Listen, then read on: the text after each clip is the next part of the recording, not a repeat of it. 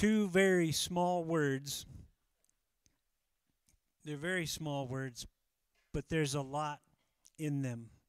The two words we take from Jesus' teaching in Matthew 22, the week before his crucifixion. He's in the temple. Those two words are love and Lord. Love and Lord. I want to start by talking about love. What is love? Big question, right? Somebody asked a number of children between the ages of 4 and 8 years old that question. I want you to listen to some of their answers. Children. Terry, age 4, said, love is what makes you smile when you're tired. Billy, age 4, said, when someone loves you, the way they say your name is different. You just know that your name is safe in their mouth. A lot of insight from these little ones, huh? Danny, age 7, said, love is when my mommy makes coffee for my daddy and she takes a sip before giving it to him to make sure the taste is okay. Rebecca, age 8, said, when my grandmother got arthritis, she couldn't bend over and paint her toenails anymore, so my grandfather does it for her all the time, even when his hands got arthritis too. That's love. And last but not least, this one hit me especially this time of year. Bobby, age 7, said, love is what's in the room with you at Christmas if you stop opening presents and just listen. Wow. Love. Those are some great answers, but I want to listen to what Jesus has to say about love this morning. If you have your Bibles, turn with me to Matthew chapter 22. Starting at verse 34. Jesus has been having nonstop question and answer, refuting the religious leaders. That continues today. It says, when the Pharisees heard that he had silenced the Sadducees, they gathered together. And one of them, a lawyer, an expert in the law, asked him a question to test him. Teacher, which is the greatest commandment in the law? Now, you need to understand that this is something that their types have been debating for years and years. There were 613 laws by their count, 248 do's, and 365 don'ts. And they would go back and forth arguing about which ones are more serious and which ones are not so serious, which ones are heavy, which ones are light. They'd have lengthy discussions about it that would likely put many of us to sleep. But if you appreciate Cliff's Notes when you were growing up and had a book report to do to tell you the point of the book, I think you'll appreciate Jesus' answer here. His answer cuts through the religious fog like a laser beam. He quotes from the Shema in Deuteronomy 6 of their own scriptures. It's the first scripture a Jewish child would commit to memory. Most Jews would recite it twice every day. He mentions part of it. He said to the man, this is the great commandment. You shall love the Lord your God with all your heart and with all your soul and with all your mind. This is the great and first commandment. Summary, love God with everything you've got. Love God with everything you've got. Heart, soul, mind, and strength is mentioned in other Gospels. Think about that. All my emotion, all my will, all my energy, every motive, every word, every action out of love for God. I thought about it, and I thought if you could turn this into a prayer at the beginning of the day, it might sound something like this. Lord, use all of me to point with all I've got to all of you. What if that was the mindset at the beginning of each day. I think about this, and I think about a friend that I talked to recently. He's older now, but he told me that somehow when he was younger, he managed to make it kindergarten through 12th grade without ever cracking one book. He hated to read, but he said, you know what's funny? Now I cannot stop reading my Bible. I can't stop reading devotionals. I can't stop reading books about God. I want to ask you, what happened in his life? Did he take a reading class? No. You know what happened? I know because I know him. He met Jesus. He trusted Jesus as his Savior and his Lord. He suddenly found something to read about that he cared about.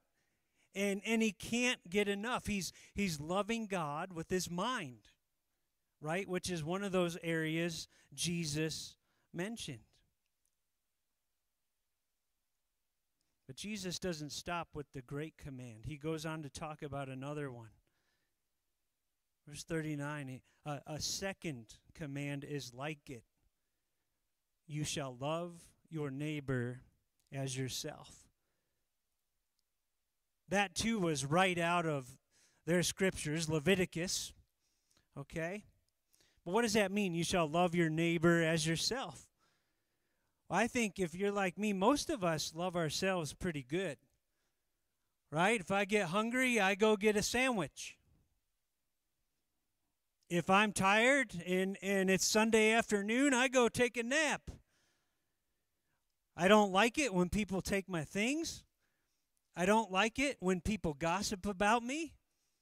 And I don't like it when people refuse to forgive me for past offenses.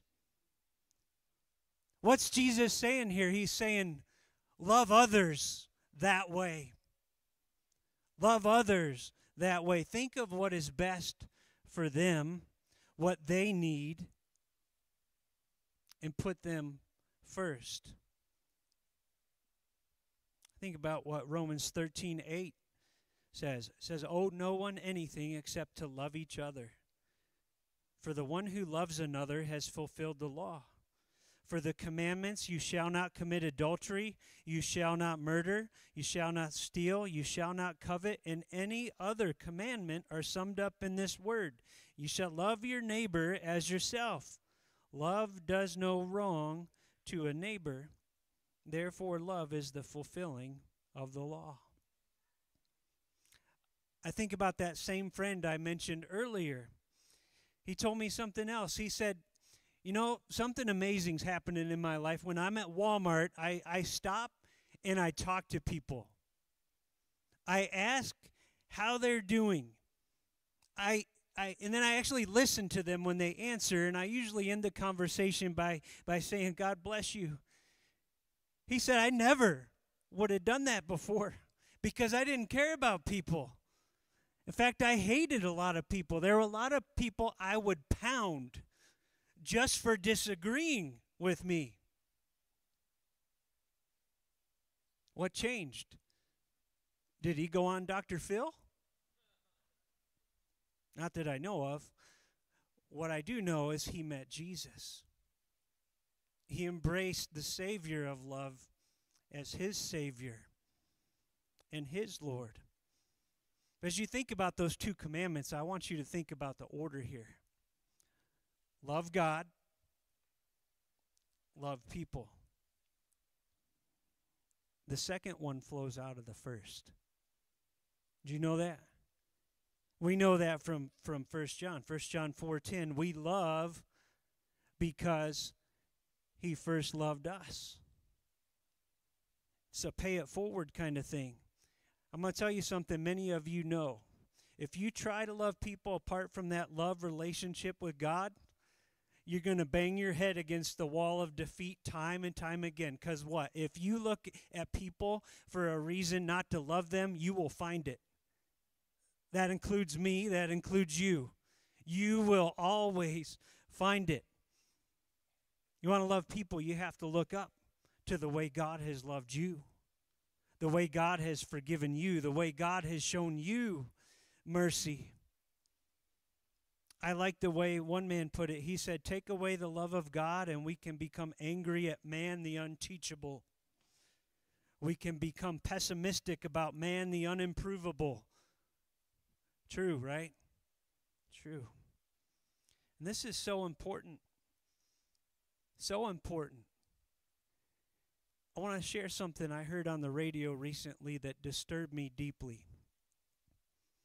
I was listening to a conservative commentator with whom I happen to agree on a lot of happenings in the world. A lot of happenings, 99.5% of the happenings. But someone had called or written in on the other side of an issue that he disagreed with. And this host, who has publicly proclaimed his faith in Jesus Christ time and time and time again on the radio, asked this person that disagreed with him, do you hate yourself? Does your family hate you? Because I hate you. You're garbage. Go blank yourself. And I got to tell you something. Right there is where we need to draw the line, Christian. Right there is where we need to draw the line. We can speak truth about issues, but if we speak God's truth without love, we misrepresent God just as much as love without God's truth does. Love God. Love your neighbor as yourself. Jesus says in verse 40, on these two commandments depend all the law and the prophets. I take a couple things out of this. One is true obedience depends on love because true obedience comes from the inside out. Man looks at the outward appearance, but God looks where? God looks at the heart. So guilt or obligation or trying to please other people because you know they're watching when you do this certain thing or don't do this certain thing, that doesn't go far enough. That can lead to outward conformity, but those things cannot lead to love, inward obedience. Part of what this means is all the scriptures hang on these two pegs, loving God, loving neighbor as yourself. What does that mean? It means every other command you'll find in Scripture unpacks one or both of those, explains it, amplifies it. Why? Well, think about the logic. If you truly love God with all that you are in a given moment, you will not sin against him in that moment, correct? Correct? If you truly love your neighbor as yourself in a given moment, you will not sin against him in that moment, correct? I take something else away from this. It's all about relationships. It's all about relationships with God. We can know the scriptures inside and out. We can have great outward ethics and morals, but if we do not love God and love people, we're missing the boat. We're missing the boat. Think of what Paul said in 1 Corinthians 13. If I speak in the tongues of men and of angels, but have not love, I'm a noisy gong or a clanging cymbal. And if I have prophetic powers and understand all mysteries and all knowledge, and if I have all faith, quite a list, so as to remove mountains, but have not love, I am nothing. If I give away all I have, and if I deliver up my body to be burned, but have not love, I gain nothing. The centrality of love. That's the first word I want to talk about. Now I want to talk to you about the word Lord. Lord. Verse 41. Now while the Pharisees were gathered together, Jesus asked them a question, saying, what do you think about the Christ? Whose son is he? I love this because Jesus has been fielding question after question after question. Now he goes on the offensive. He says, I got a question for you. What do you think about the Christ? Whose son is he? They said to him, the son of David. Most in that crowd would have agreed to that. The Messiah would be the son of David. They were waiting for him. Some still are. That came from passages in their scriptures like 2 Samuel 7, verse 12, where God said to David, when your days are over and you rest with your ancestors, I will raise up your offspring to succeed you, your own flesh and blood, and I will establish his kingdom. He is the one who will build a house for my name, and I will establish the throne of his kingdom forever. But there was a hitch for many in that crowd. Many of them imagine the Messiah as only a man who would deliver them from Rome's iron fist. He goes on, verse 43. You believe he's David's son? Okay. He said to them, how is it then that David in the Spirit calls him Lord, saying, the Lord said to my Lord, sit at my right hand until I put your enemies under your feet. If then David calls him Lord, how is he his son? Now, we got to unpack this. We're going to unpack this because at first read, you're like, well, this is kind of enigmatic. There's two different words used for Lord in that quotation from Psalm 110:1. The Lord said to my Lord. The first Lord is Yahweh, the name for the covenant-keeping God of the Old Testament. The second Lord is Adonai, another name for God in the Old Testament that means Lord or Master. So Yahweh said to my Adonai, sit at my right hand until I put your enemies under your feet. Jesus reads that and says, if then David calls him Lord, how is he his son? This leads us into what I'll call a Christmas question.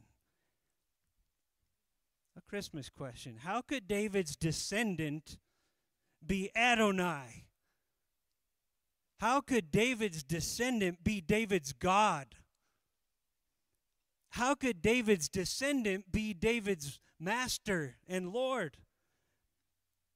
Because David's descendant is also the Son of God. Think about these precious words we read over every year. Luke 1:30. The angel said to her, do not be afraid, Mary, for you have found favor with God. And behold, you will conceive in your womb and bear a son, and you shall call his name Jesus. He will be great and will be called the Son of the Most High. And the Lord God will give to him the throne of his father David, and he will reign over the house of Jacob forever. And of his kingdom there will be no end. And Mary said to the angel, how will this be since I am a virgin? Great question. Great question. The angel answered her, the Holy Spirit will come upon you, and the power of the Most High will overshadow you. Therefore the child to be born will be called Holy, the Son of God.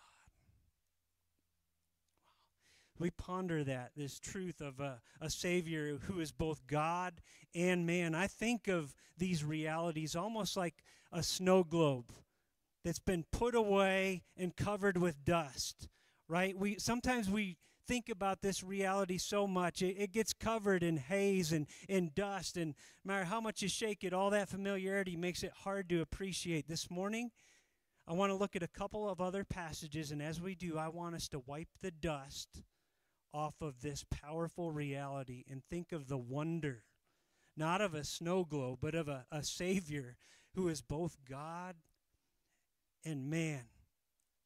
I'm going to go to two passages, but I'm going to set the stage with a question. What was the name of David's father? Jesse. Jesse.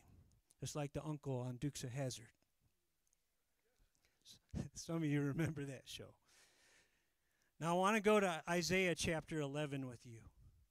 Isaiah chapter 11 and unpack the wonder of this Messiah who's prophesied. Isaiah 11 verse 1 says, there shall come forth a shoot from the stump of Jesse. So the shoot comes from Jesse, correct? Right. Speaking of the same individual, just 9 verses down in 11:10, says the root of Jesse Okay, so Jesse comes from the root, who shall stand as a signal for the peoples. Of him shall the nations inquire, and his resting place shall be glorious. So here's my question. How could anyone be the shoot and the root of Jesse? Just let that blow your mind for a little while. How could anyone be both the offspring of Jesse and the source of Jesse? One other one that's more to the point. Revelation 22:16. I, Jesus, have sent my angel to give you the testimony for the churches. I am the root and the offspring of David. How could anyone be both the root of David and the offspring of David? How could anyone be both the source of David and the offspring of David? Because David's son is also the Son of God. He was born a man in Bethlehem, but his coming forth is from of old, as Micah 5:2 tells us. What a wonder we remember at Christmas time. Their response in the face of such a dazzling mystery is no surprise. Verse 46, no one was able to answer him a word, nor from that day did anyone dare to ask him any more questions. So we've talked about love, and we've talked about Lord. Now I want to talk about the connection between love and the Lord. I'm going to ask everybody in this room to please stand up for a minute.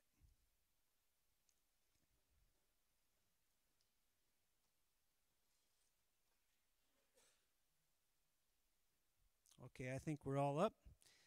So, if you have ever failed to love the Lord your God with all your heart, soul, mind, and strength, or ever failed to love your neighbor as yourself, sit down.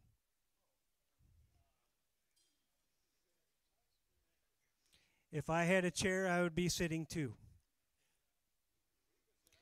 Romans 3, thank you, Keith. I appreciate that. Romans 3:23 says, all have sinned. All have sinned and fall short of the glory of God.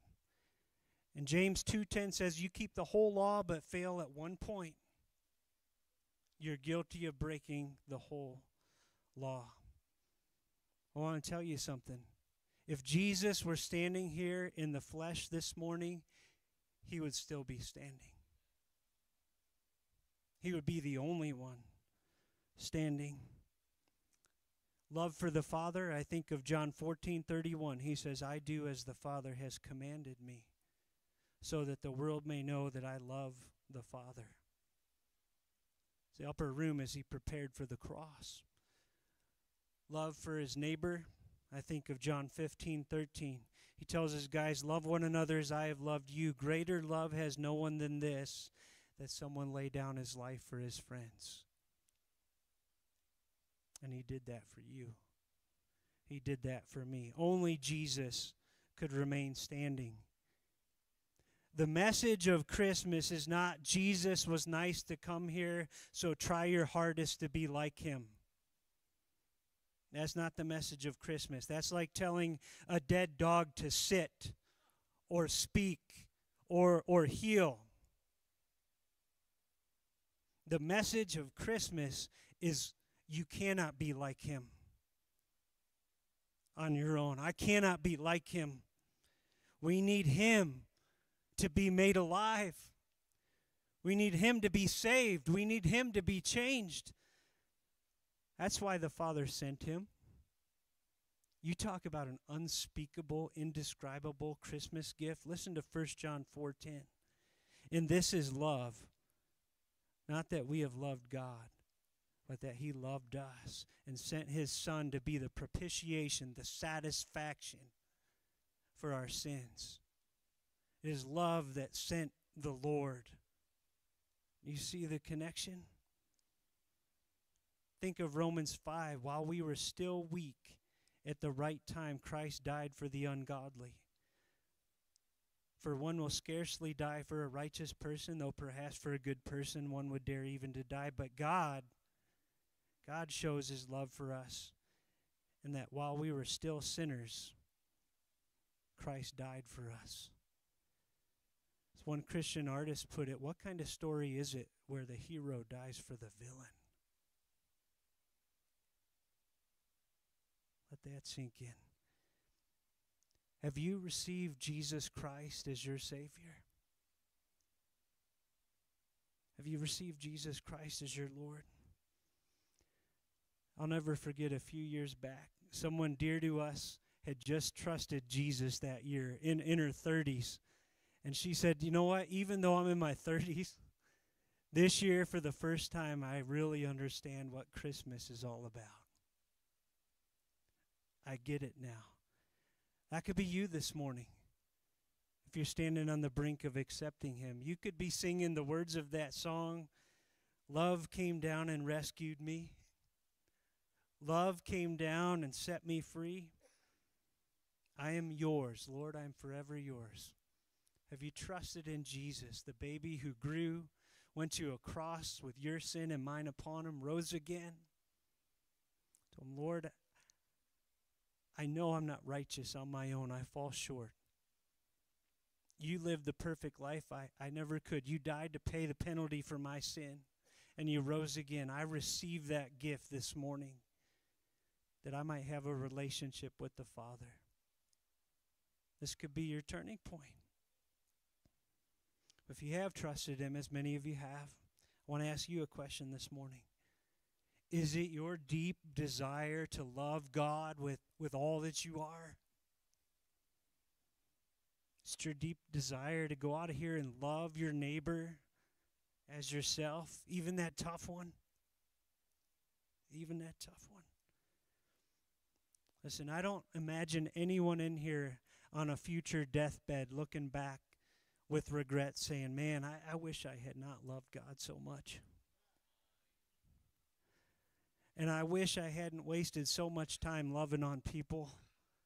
I don't see anybody there. But sadly, all too many people reach that moment with the opposite